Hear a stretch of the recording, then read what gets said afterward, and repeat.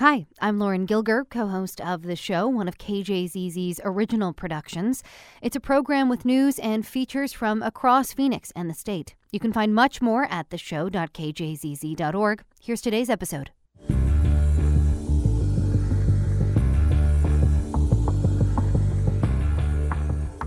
Good morning and welcome to the show here on KJZZ 91.5 in Phoenix. I'm Mark Brody. And I'm Lauren Gilger. Coming up, how Cochise County's recorder has more or less consolidated control of elections there. And a conversation with one of the first Lost Boys of Sudan to come to Phoenix 3 decades ago.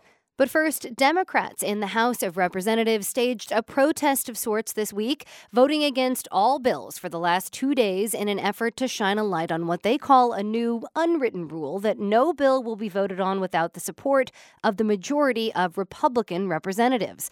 Democratic leader Andres Cano has been speaking out about it, but now GOP leaders are saying this has always been the case. Here to sort it all out for us is our own Ben Giles. Good morning, Ben. Good morning. Okay, so first explain what this rule does. So let's call it the majority of the majority rule. And it is an unwritten rule, as you mentioned. There's nothing on the books about this. But what Republicans are saying is that there's 31 of us. 16 of us have to support a bill for it to get a vote on the full House floor. 16 Republicans have to. And what's been disputed, depending on who you ask, whether or not this is a new policy or not a new policy, the one thing that I haven't heard disputed that is very new is that Democrats are now required to walk around the House chamber with a green sheet of paper and get 16 wet signatures, fresh signatures from Republicans who attest that they support a bill in order for it to go through. Now, that is bipartisan, but it's bipartisan on Republicans' terms. So this is to get a bill even to get voted on? Yeah, this is after a bill has gone through the committee hearing process, after it's voted on in committee of the whole on the House floor. There's about 31 bills that the Democrats have managed to get to this point in the process, but now they're not getting voted on what's called third read, a final vote in the House, because they don't have those 16 signatures. So does this essentially mean that Democratic bills need a supermajority to get that vote?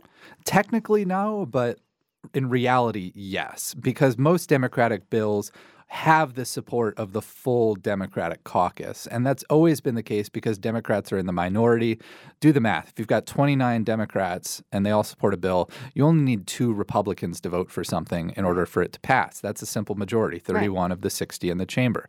What Republicans are saying is they're requiring 16 Republicans, 16 of the 31, to approve of a bill before it gets voted on. So in reality, yeah, that's a 45-vote supermajority, 16 Republicans plus the 29 Democrats who presumably all support the bill. So Democrats are not happy about this. What are they saying? They're saying that the signature requirement is new, it's embarrassing, it's demeaning. They were walking around the floor on Tuesday trying to gather signatures, and what I was told by one source in the House is that Republicans were refusing to sign it almost uniformly, as if, they were discouraged from signing these sheets. It was described to me as a tactic to delay and embarrass the Democrats. What about the GOP? What's their response to all of this? Their response is that this has always been a rule for Republicans and that now they're equally applying it to Democrats, or that others have argued that it's always been a rule for Democrats too. I've talked to a couple of sources who've covered the Capitol for a while. I don't have as much experience covering the House. I used to cover the Senate, but what I've been told is that this is a arbitrary rule that's been applied arbitrarily over time. There are instances, think back to 2013's Medicaid expansion, when things do pass with a majority of Democrats and a minority of Republicans, but it is very rare. So in practice, this majority of the majority rule has been the case for some time. Okay. So in essence, then, does this give more control to the far right wing of the GOP, which has become more prominent? Certainly. I think especially this signature requirement now is something that some of the newly elected far-right GOP members in the House of Representatives were agitating for in meetings this week. And it does make you wonder who is running the show in the House, because House Speaker Ben Toma would presumably have to sign off on this policy. The signature policy, that hasn't been disputed as something that isn't new. I specifically asked the House communications team about that and got no answer yesterday. So why let that happen? It seems like the far right, which has gained members in the House and the Senate, is exerting a little more influence. And really what it does is it just warps the sense of what is bipartisan. Yeah. I know in the past, Republicans have crowed about having bipartisan support for bills when they get 31 Republicans and 1 Democrat to support a bill. Technically, that's bipartisan. But now Republicans are basically saying the only thing that's going to happen in this divided government with a Democratic governor, Katie Hobbs, is bipartisanship on our terms, as long as most of us support something. So let's talk a little bit more about that Democratic governor. The leaders of the GOP caucuses in the Senate and the House sent her a letter saying basically they're open to meeting with her on the budget, which of course is the biggest bipartisan thing they probably are going to have to figure out. That sounds promising. Yeah, it was it was a letter filled with backhanded compliments, I guess you could say. I'm looking at this letter right now that starts off with calling out Hobbs for a Flip the Ledge fund, which she announced in February. She's trying to get Democratic control of the House and Senate so that she can have a Democratic-controlled government in her final 2 years in office. That would be 2025 and 2026, at least when her first term is up, I should say. And they're saying this is mixed messaging, Governor Hobbs. On one hand, you're trying to boot us from office. 50 days into the legislative session, you're announcing this fund. On the other hand, you keep saying you have this open door policy, blah, blah, blah, blah, blah. You want to work with us. So it was a little snide in that way. And then this is my favorite part of the letter. When it comes to, receiving feedback and working together on the budget, the Republican leaders said, we believe we can achieve most of our priorities and include yours that are reasonable. They're not sort of bipartisanship there. Yeah. Bipartisan, again, on Republicans' terms. All right, we'll have to leave it there. KJZZ's political editor, Ben Giles. Ben, thanks as always. Thank you.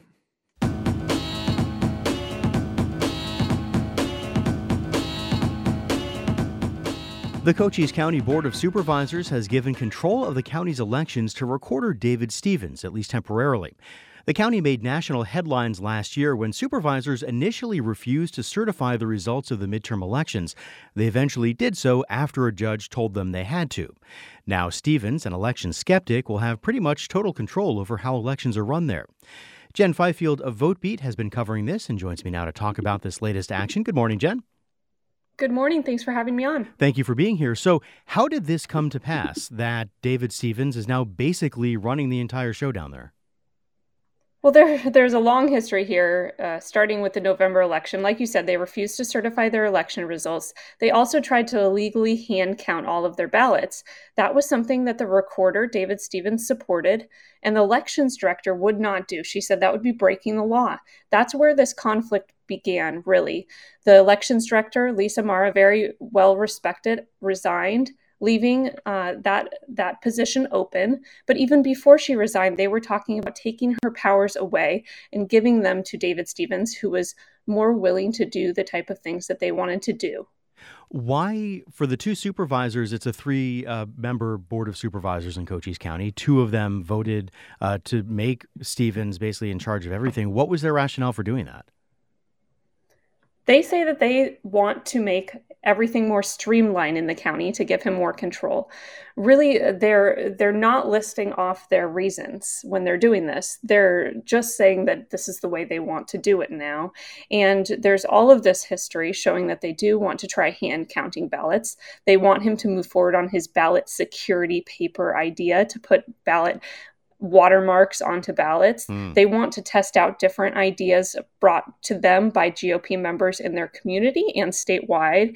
And they want to be the testing ground for this. And they know that he's going to be able to move forward with that if he has more control. So they really seem to be looking, as you say, to make Cochise County kind of a laboratory for different election ideas, I guess. That's how it looks from both inside the county to voters and residents there that are concerned about the security and integrity of their votes, and to people across the country who have been watching this unfold. So there was one Democratic member of the Board of Supervisors who voted against this. We also know that the Solicitor General for the state of Arizona and the Attorney General's office raised some concerns about this. What are the issues that they're raising? Well, it's funny because Maricopa County for decades gave more power to its recorder over elections. We have a split system here in Arizona where an elections department runs most of elections, like election day and voting, and the recorder handles voter registration. Maricopa County for decades gave more power to its recorder, Helen Purcell, to do those things. So this is a historically perspective. This has happened before, but the Solicitor General is now saying there's concerns about just how much power they're giving David Stevens and the checks and balances that would be in place that are required under state law. We're going to see if they make any move on this now. And considering the Secretary of State, Adrian Fontes, says he's fine with counties doing things they want to do when they want to do it. So let's talk a little bit about David Stevens and who he is and what he believes. He's a former state legislator, now obviously Cochise County recorder. You have described him as an election skeptic. What does he believe? He is a former state lawmaker, like you said, Republican, close to far-right lawmakers, such as former Secretary of State candidate Mark Finchem. He's called himself best friends with him. He's on the board of a nonprofit with him, and he shares a lot of his ideas, which are he doesn't trust parts of his own system, including mail-in voting. He doesn't trust the mail system. He doesn't know if he trusts machines or not. He says he would like to test out hand counting ballots. He has ideas for this ballot security paper. So he is taking all of the far-right GOP ideas about how insecure elections are, and he is willing to then put those into test in his county. So do you get the sense, based on your reporting, that folks who are concerned about this, either in the Attorney General's office or elsewhere, that they might preemptively try to stop him from doing some of these things, or might they wait for him to begin and then try to suggest that it's illegal and try to get him to stop? I think it could go either way, and I do think the conversation will be influenced by our new Secretary of State, Adrian Fontes, a Democrat, who yesterday or 2 days ago when I spoke with him was really okay with this and saying if the county believes it's right, I don't agree, but they can do what they want. And our new Attorney General, Chris Mays, might work with him on his opinions on this, might just move forward and say, you are acting beyond the powers given to you by the legislature and you need to stop before you start. And Jen, as you report, this arrangement only runs through basically through next election in 2024. Does that lend any credence to the idea that this might be a kind of an experiment? I think it very much says that they wanted to give power to a particular person who's in office now. We know that the recorder position, the county supervisor's positions are all coming up in that 2024 election. So it's very much them being elected, wanting a certain person in charge while they're there and controlling only that person in that role, and not thinking in the future, if a Democrat steps into that role, then we want them to have all power as well in the future. Interesting. All right. That is Jen Fifield of VoteBeat. Jen, thanks as always. Thank you.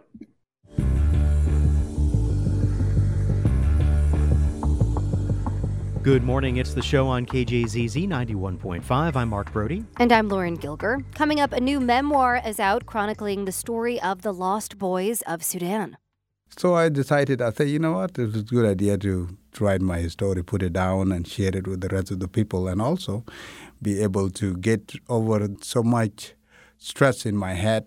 We'll hear from the author as he reflects on his incredible journey. But first, a bill moving through the state legislature would allow some manufacturers to build and operate wastewater treatment facilities on site, which would make it possible for them to conserve and recycle their own groundwater.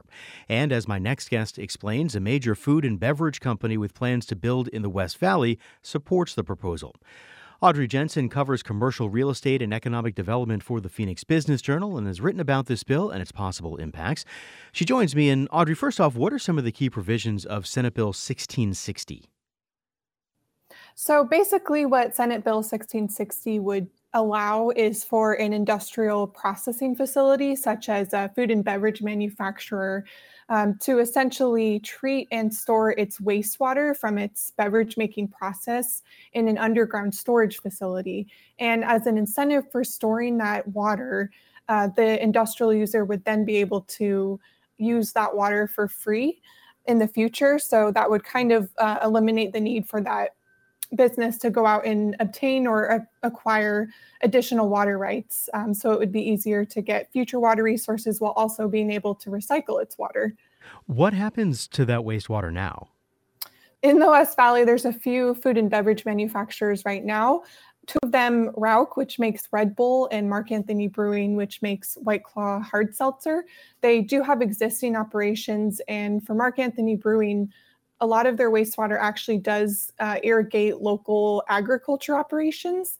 And then Rauch, a lot of its wastewater is obtained by EPCOR. So it goes into EPCOR's sewage system, or just the system that's managed by EPCOR. And then EPCOR kind of controls what happens to the water after that. So as you report, Nestle is behind this bill. Why do they think this is necessary as opposed to the way the law currently stands? So the reason Nestle is supporting this bill and believes it's necessary for their operations once their factory is built in the same area as Rauch and Mark Anthony Brewing is because it would eliminate the need for them, or an option for them, to send their wastewater to the public sewage system, which is managed again by the designated utility provider, which in this case is EPCOR.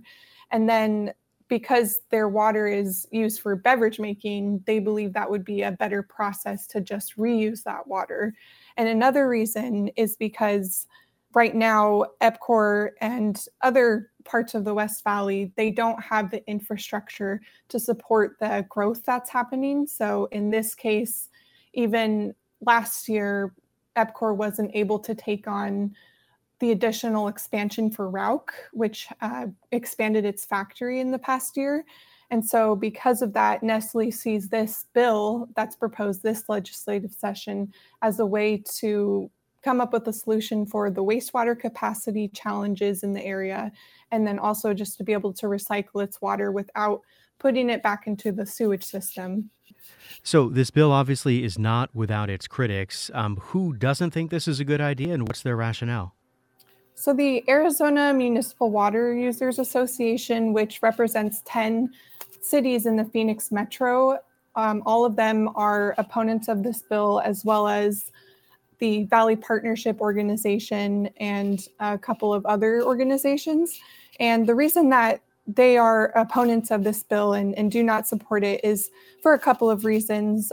One is because they believe allowing industrial users like Nestle to recycle their own water and not contract with a utility or a water provider would pull potential water resources away from those utilities who are in charge of kind of managing what happens to the water in the area. So they kind of make sure that the water resources that they have, that they plan and budget for, are used for the most people in an area, whether it's residents or businesses.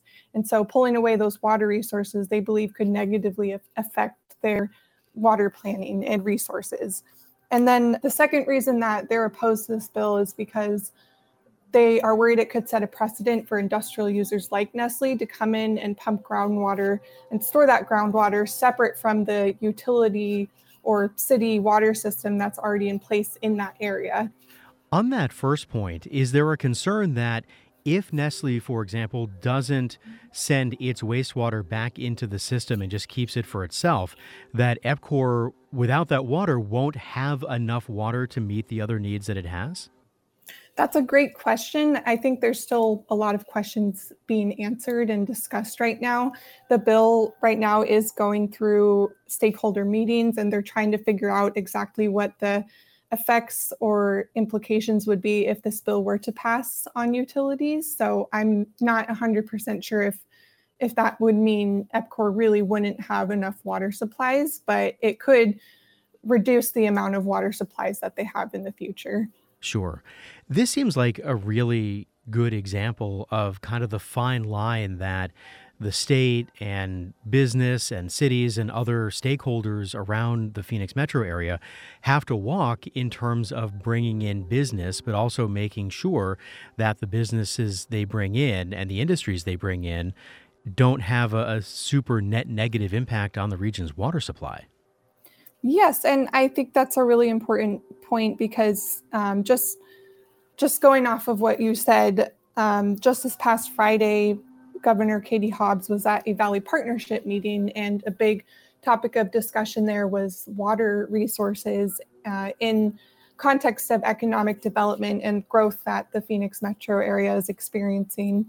And she basically said that when it comes to water legislation, her office is not going to entertain anything that creates additional loopholes, while at the same time, there's other bills that are going through the legislature to try to basically reduce the amount of loopholes that are in the current water laws. So I think a lot of business and city leaders right now are really trying to find ways to still keep growth going, but at the same time be aware and conscientious of how much water is being used versus the economic benefits of a project like Nestle or a semiconductor factory, for example. All right, that is Audrey Jensen with the Phoenix Business Journal. Audrey, nice to talk to you. Thank you. Thanks, Mark.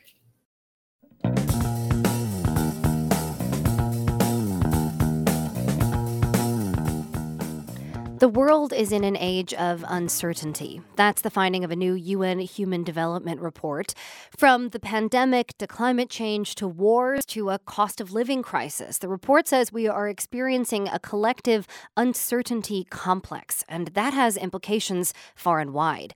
Craig Calhoun has done a lot of thinking about this. A renowned social scientist, he is the university professor of social sciences at ASU, and he told me while we are certainly living with social and political upheaval, all is not lost. I spoke with him more about the report, beginning with the global pandemic. How did that change everything so fundamentally, almost overnight? Well, the first thing is that it made people afraid, and it made people unsure, including unsure who to trust and where to get information. It made us reliant on science and statistics, and we're not all particularly well trained to be reliant on science and statistics. So like our collective trust in science needed to be strong to get through this, but I think it probably mostly revealed cracks in that kind of trust. So we needed trust in authority figures, including scientific authorities, political, others, to help us understand what was going on. But this came at a time when trust had been declining for years. Trust in institutions, trust in individuals, trust in leaders. So just when we needed trust, we didn't have it. In many countries, including the US, that had been made worse by polarization in politics and politicizing everything so that questions of health were immediately seen as political questions rather than just scientific. Yeah. And by social media and intense, what amounts to gossip on a kind of huge scale, drowning out often more reliable voices.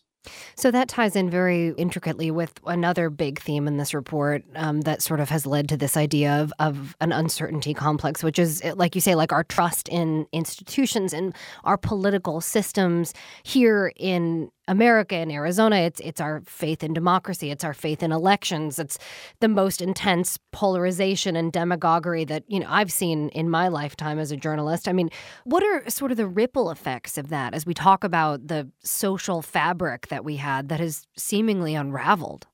Well, I think the social fabric really is unraveling in some ways. The extent of our connection to each other. An interesting bit of data that's not in this report, but it's come out more recently, is that people are less likely to know their neighbors, less likely to know others in their communities, and less likely to know who the leaders of those communities or the elected officials are. So that's just one example of ways in which we really do lack social connections. Yeah. Researchers have been saying this for a couple of decades. Church attendance is down. The extent to which people are knit together through public schools is down, partly because of private schools, partly because of the changing demographics of having children, aging population. Anyway, for all of these reasons, it's real that the social fabric is strained. And the pandemic raised that issue because the nature of public health is that it's social. Let Let me ask you also about the other major kind of tent in this report, which is climate change, of course. We've been watching it unfold. We're in the midst of it already in a way that I think no one was really quite ready for. Here in the Southwest, it's, record-breaking temperatures, it's wildfires, it's unpredictable storms, it's this mega drought. But it's also happening globally. I want to talk about the sort of existential part of this that I think this report's trying to get at in terms of, humanity's well-being and uncertainty as they're talking about. Do you think, especially for younger generations, the idea of climate change kind of looming over all of these other things that we've already talked about makes everything more difficult going forward? It's like this dread that we all have for what's coming. Well, I think that's the right way to look at it, Lauren, and in the right order. We have this growing threat of a range of problems due to climate change. Climate change isn't just one thing, it's a causal factor, a giant systemic shift that then, as you said, has effects in floods, in fires, in blizzards, in unexpected places. And the extent to which people are worried has varied with age. We've been hearing for years from young people who are saying, you older people, I'm one of the older people, I won't say that you are, have created a disaster, and we're inheriting a much more dangerous and difficult future because you haven't dealt with climate change. So that's a looming source of insecurity and anxiety. And then you add in the pandemic. And so we can't deal with climate change. And look, we have a huge pandemic and millions of people die who didn't need to die. Then add in war. Many people had grown used to the idea that the world would remain mostly at peace. And if there were wars, they would not be among major powers and countries that we were familiar with. Well, that turns out to be a direct source of anxiety too.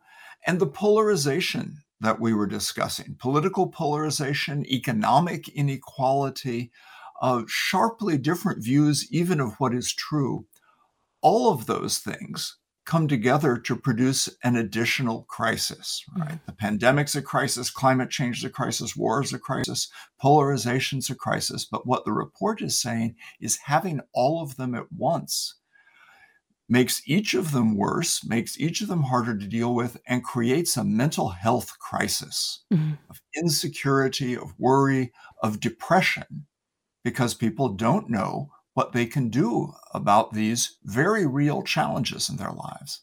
So along those lines, the report also sort of highlights that amidst all of this uncertainty, amidst that sort of dread and the mental health crisis we find ourselves in, along with many other crises as we've outlined, there's also sort of an opportunity in that, right? Like there is a chance to adapt, a chance to adjust, a chance to find new ways to survive, to thrive going forward. It almost feels like at the end of this conversation that's a stretch, but do you see that kind of silver lining? Of course, we have choices and we can choose our future. That's what the Human Development Report is all about. It's based on economic thinking that we shouldn't see development just as a matter of economic growth.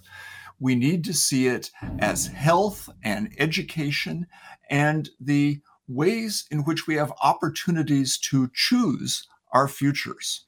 Our life chances are not just predetermined, they're up to us. So how can we deal with this uncertainty complex and all the crises we're facing? Well, first, by preparedness, being prepared for the next pandemic, being prepared for floods or wildfires. We're not doing great, but we do have the capacity to do much better. Rapid response, using new technologies and media and communications to get early warnings of what's happening. A big idea that this report suggests is that we can also work on social transformation to try to reduce the polarization, reduce poverty, of course, but also reduce division in society so that we can address risks in a more unified way. And I think that's a choice that we really do have open. All right, we'll end it on that note. Craig Calhoun is the University Professor of Social Sciences at Arizona State University, formerly president of the Social Sciences Research Council. Craig, thank you so much for coming on. Thank you for your expertise on this and for a note of optimism. I appreciate that very much. We all need that optimism, Lauren. In fact, pessimism is one of the real problems. That is true. Thank you so much. Take care.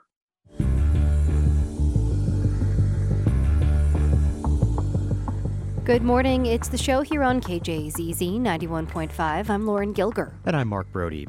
The Biden administration is proposing changes to the census form it says would allow for more detailed data about respondents' racial and ethnic backgrounds. For example, the proposal would combine the questions about Hispanic and Latino ethnicity with one about race and would include boxes to check to note what country they're from. To talk more about these proposed changes and what they could mean, I'm joined by Lisa Magana, Associate Dean of Diversity, Equity, and Inclusion in College at ASU and Provost Fellow for Hispanic Serving Institution Initiatives there. And Lisa, let me ask you first off what you make of these proposed changes. Well, it is my understanding that it's going to be much more nuanced. And so, if I may, I teach a course. One of my courses is Latinas and Latinos in the United States. And we talk a lot about identity and how Latinos define themselves. And so it is my understanding that it'll be much more nuanced. And so the term that comes up a lot is this idea of intersectionality, meaning not only are we looking at race, but maybe what generation you are, what country you're from. Do you see yourself as white? Are you Afro-Latino? Are you Black? And so this is going to help, provide a much more detailed analysis of Latinos in the United States. However, I worry about what will happen to these data. And, in the past administration, during the Trump administration, one of the things they wanted to add to the census data, and this is census data that we're talking about. Yeah. They wanted to add a question of whether or not you were a U.S. citizen, and that was for the first time in 50 years. And that was really dangerous because this means that people that may be apprehensive about, who they are, where they're from, would not fill out accurate census data. And that's not what the census is for. The census is supposed to count how many people there are in an area, regardless of what's their status. And so there was a lot of misinformation. And we know that in the last census, Latinos were undercounted. It was never added to the census, but there was so much misinformation that we know that some people were undercounted. And why that's a problem is that poor communities that need those resources are not getting them because they're being undercounted. Why is that nuance so important? Like, what will having that data mean for those in the Latino community? It's a really great question. So I think personally, at least students will say, well, my mom is Latina and my dad is white, but I define myself this way. And I think it allows individuals to define themselves with much more nuance. But again, I think it's a good thing to be able to have that sort of complex categorizations. But again, we're still being, as a group, collectively defined. When you look at how people identify themselves, how important is the census to that? Like, does it really make a difference for your students or for really anybody to be able to, on the census form specifically, be able to identify themselves exactly the way they would like to be identified? So a study by the Pew Research Center asked Latinos, how do you define yourself? And you've probably heard this term Latinx. Mm-hmm. And something like 97% of Latinos will say, I am blank American, or my family is Mexican American, or I'm Puerto Rican, or I'm Cuban American. That is the way people identify themselves, and then actually don't prefer overwhelmingly the term Latinx. So again, my students and I, we talk about this, and I make a joke, and when we start talking about identity, I say, what do I have in common with J-Lo? What is it that I have in common as a Latina? What do I have in common with J-Lo? And, they look, first of all, embarrassed for me because they say nothing. But I guess it's a good conversation about, well, what does that mean, Latino identity? What is it that we have in common? How do we define, Latino? So that's a really great question. And I say also that how you define yourself is very much based on what the term your family used. My parents didn't like the word Chicano. They thought it was, the radical 60s, and I didn't like that term. And, I'll have students from Texas that define themselves as Tejano, or people from New Mexico, they'll say they're Spanish from Spain, and certainly Puerto Ricans in the East Coast. So it has a lot to do with what is personal and what is historic and what basically the region that you come in as well. Sure. Do you find that the census form is particularly significant to people in terms of being able to do that versus any of the other ways, any of the other venues in which people might self-identify? The census, okay, so here it is. Every 10 years, we have these sort of and they've changed. The terms have changed. I don't know how meaningful that is on a census sort of form to think about when you define or you fill out those boxes, right? Every Yeah. 10 years. And I wonder what kind of questions are going to be there in 7-8 years. And then, of course, what kind of administration are we going to have during this next census? That's all going to have, and you know what? Maybe the term Latinx has now evolved into something else. I'm curious what you make of the potential significance of being able to identify the country from which you have come or your family has come, like the significance both to the individual filling out the form, but also, as we talked a little bit about earlier, in terms of data, knowing where people in the U.S. are from. Yeah, I think it's very important. And, it's interesting because their histories definitely, again, impact politics or policy views. It has a lot to do with how you see issues that we talk about here in the state. Yeah. So in your perfect world, how would the census form ask some of these identity questions? That's a really hard question. I'm more interested in access and making sure that it's accurate. Mm, My perfect world would be it's accessible and it's effectively counting everyone. And then my other perfect world is that these data are used accurately. right. Is it in any way surprising that some of the changes that are being proposed now haven't been proposed before or haven't taken effect before, that, it's taken this long to do some of these things? I'm not surprised. I think it's okay. So here's one of those buzzwords. Not buzzwords. That sounds silly, but we like to think about intersectionality a lot, and I think that is probably along the lines of the research evolving. And so, as I mentioned, I'm provost fellow for Hispanic initiatives, and so they're looking. We want to do a study on Latinos, but we know that all Latinos are not the same. We want to think about what generation are you? Do you speak English? Were your parents immigrants? Do you live in this mixed status family? So it doesn't surprise me. I feel like it's going along the lines of what tends to be happening in research generally. And then again, thinking about we're not monolithic. So it's good that the data is more nuanced. Lisa Magana is Associate Dean of Diversity, Equity, and Inclusion in College at ASU, Provost Fellow for Hispanic Serving Institution Initiatives at the university, and a political scientist in ASU School of Transborder Studies.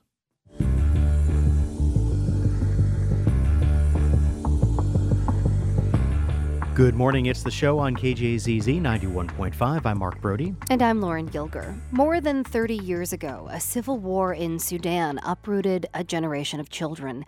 20,000 of them were left orphaned or displaced, fleeing to Ethiopia and then walking for thousands of miles to Kakuma refugee camp in Kenya. Half of them died on the journey. The survivors were known as the Lost Boys of Sudan. Nearly 4,000 of them were brought to the U.S. as refugees. Deng Atem was one of the first of the Lost Boys to come to the U.S., and he made his new home here in Phoenix, where he's lived for 30-some years now. And now he's out with a new memoir, Jumping Over the Ram. I spoke with him more about it. When I came here in 95, I was in high school mostly trying to fit in with the American kid here. But when Mother of the Lost Boy and Lost Girl came here in early 2000, we started talking about our stories and what we went through when we were in refugees camp and when we were in the army, in the rebel movement. So I decided, I said, you know what, it's a good idea to write my story, put it down and share it with the rest of the people, and also be able to get over so much stress in my head. I always have to think about it and having all these nightmares. So I just want to talk it out.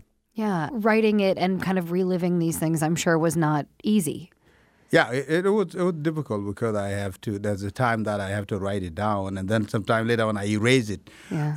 I erase it or just leave it there and walk away because all the bad memories were coming back, they were flowing back. The good part was when I learned how to play soccer. That's the good memories right there, but the rest of the struggle is quite different. Yeah.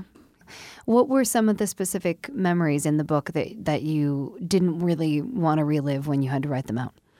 At one day I was involved in the battles in the River Gilo in 1991 when we were evacuated in Ethiopia. But actually we tried to evacuate, but we were forced out after that by the Ethiopian rebel after they took over the government in Ethiopia in 1991. And that one was terrible memories because that battle, I was involved in it. I was very young that time, but I have witnessed so many casualties and civilians, those who were forced to jump into the river and drown, and others were killed. So these are the memories that I will never get off in my head. You must have been really young at that time, 1991? 1991, probably 12 or 13-year-old. 12 or 13. Yeah. And you said you were in high school when you came here. What are your memories of Sudan before that, before the war? I left my village when I was 8, and I walked for a month to reach Ethiopia refugees camp. In 1991, we were forced to come back to Sudan, so I became a displaced person for the second time. And that, very much my memories of Sudan, it's just the war itself. There's nothing really good that you can remember except thinking and remember and thinking about my family. Yeah. So, I mean, this was your entire childhood, essentially, being displaced, being involved, in whether it's living in a refugee center or walking for 4 months to get there or being involved in battles and seeing the war play out. When you got to Phoenix, like when you finally made that trip, and you were one of the first ones to do it, I mean, what was that like? Was it a relief or was it terrifying? Well, when I got to Phoenix here, I came here when I was 17-year-old. I was placed in the foster care with the pastor parent, my pastor mother, and then my pastor brother, who's also a child soldier like me. We came from the same place. But it was totally different because I have to go through different change and culture. Where I was a child soldier doesn't have curfew to the point that I have to have a curfew when I was actually 17-year-old. So it was a different situation altogether. But yes, the goal was for me when I came here, try to forget everything behind and then try to fit in with American children here. When I was in high school, I was old enough. I was 18 and I was in classroom with 14, 13-year-olds. Did you speak the language? Yeah, I speak a little bit English, yes. Yeah.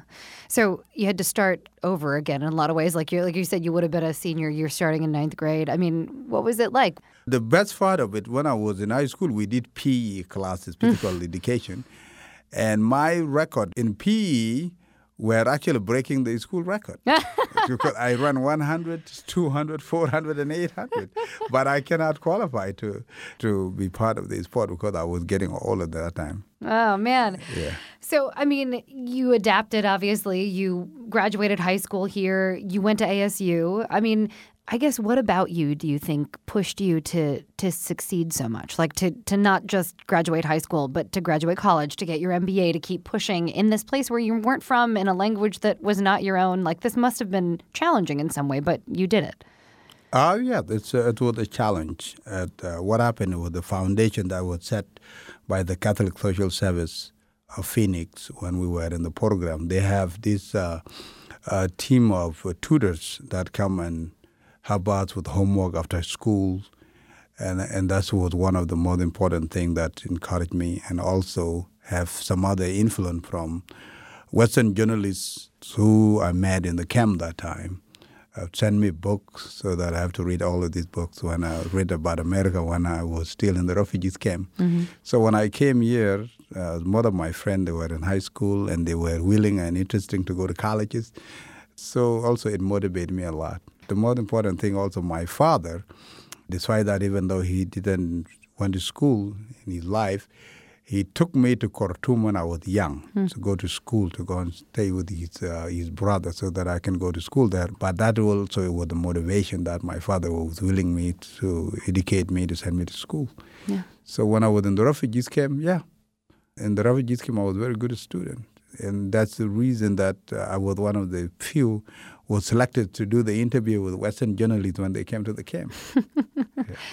So do you still go back and visit your family in Sudan? Yes, I was there 2021. I've been back. The first time I went to South Sudan was in 2016. Yeah. After 31 years, that's when I went and met my father and my sibling.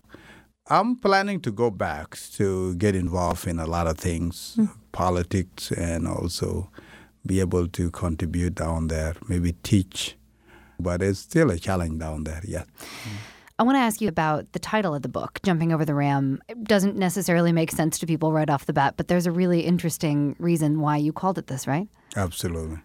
Jumping over the ram in our traditional Denka or Nilotics in Africa, when you've been absent from the village, mostly the village, now it's a country, when you come back to the village, what they did, they sacrificed an animal for you to jump over that animal to take away the evil spirit that you have encountered. You don't want to bring them to the community. Wow.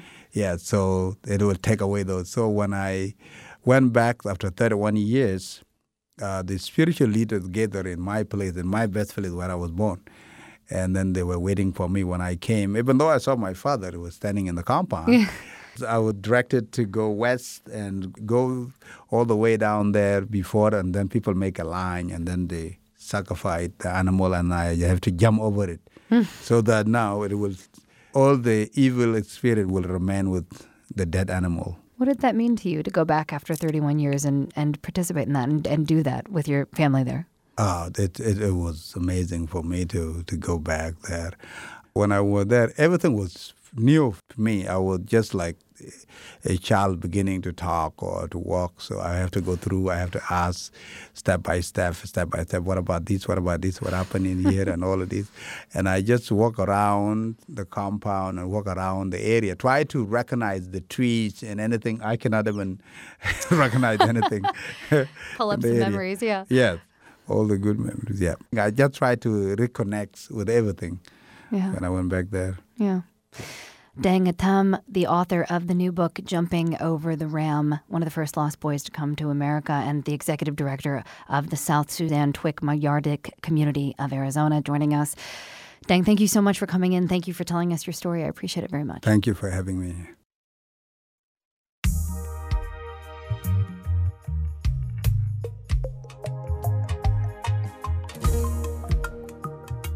And that'll do it for this Thursday edition of the show. Thank you, as always, for being here. For Lauren Gilger, I'm Mark Brody. Have a great rest of your day. See you back here tomorrow. That's it for this episode of the show's podcast. To find out more about the stories from today or other episodes, you can visit theshow.kjzz.org. And you can subscribe to KJZZ's The Show on your favorite podcasting site. I'm Lauren Gilger for Mark Brody. Thanks for listening today.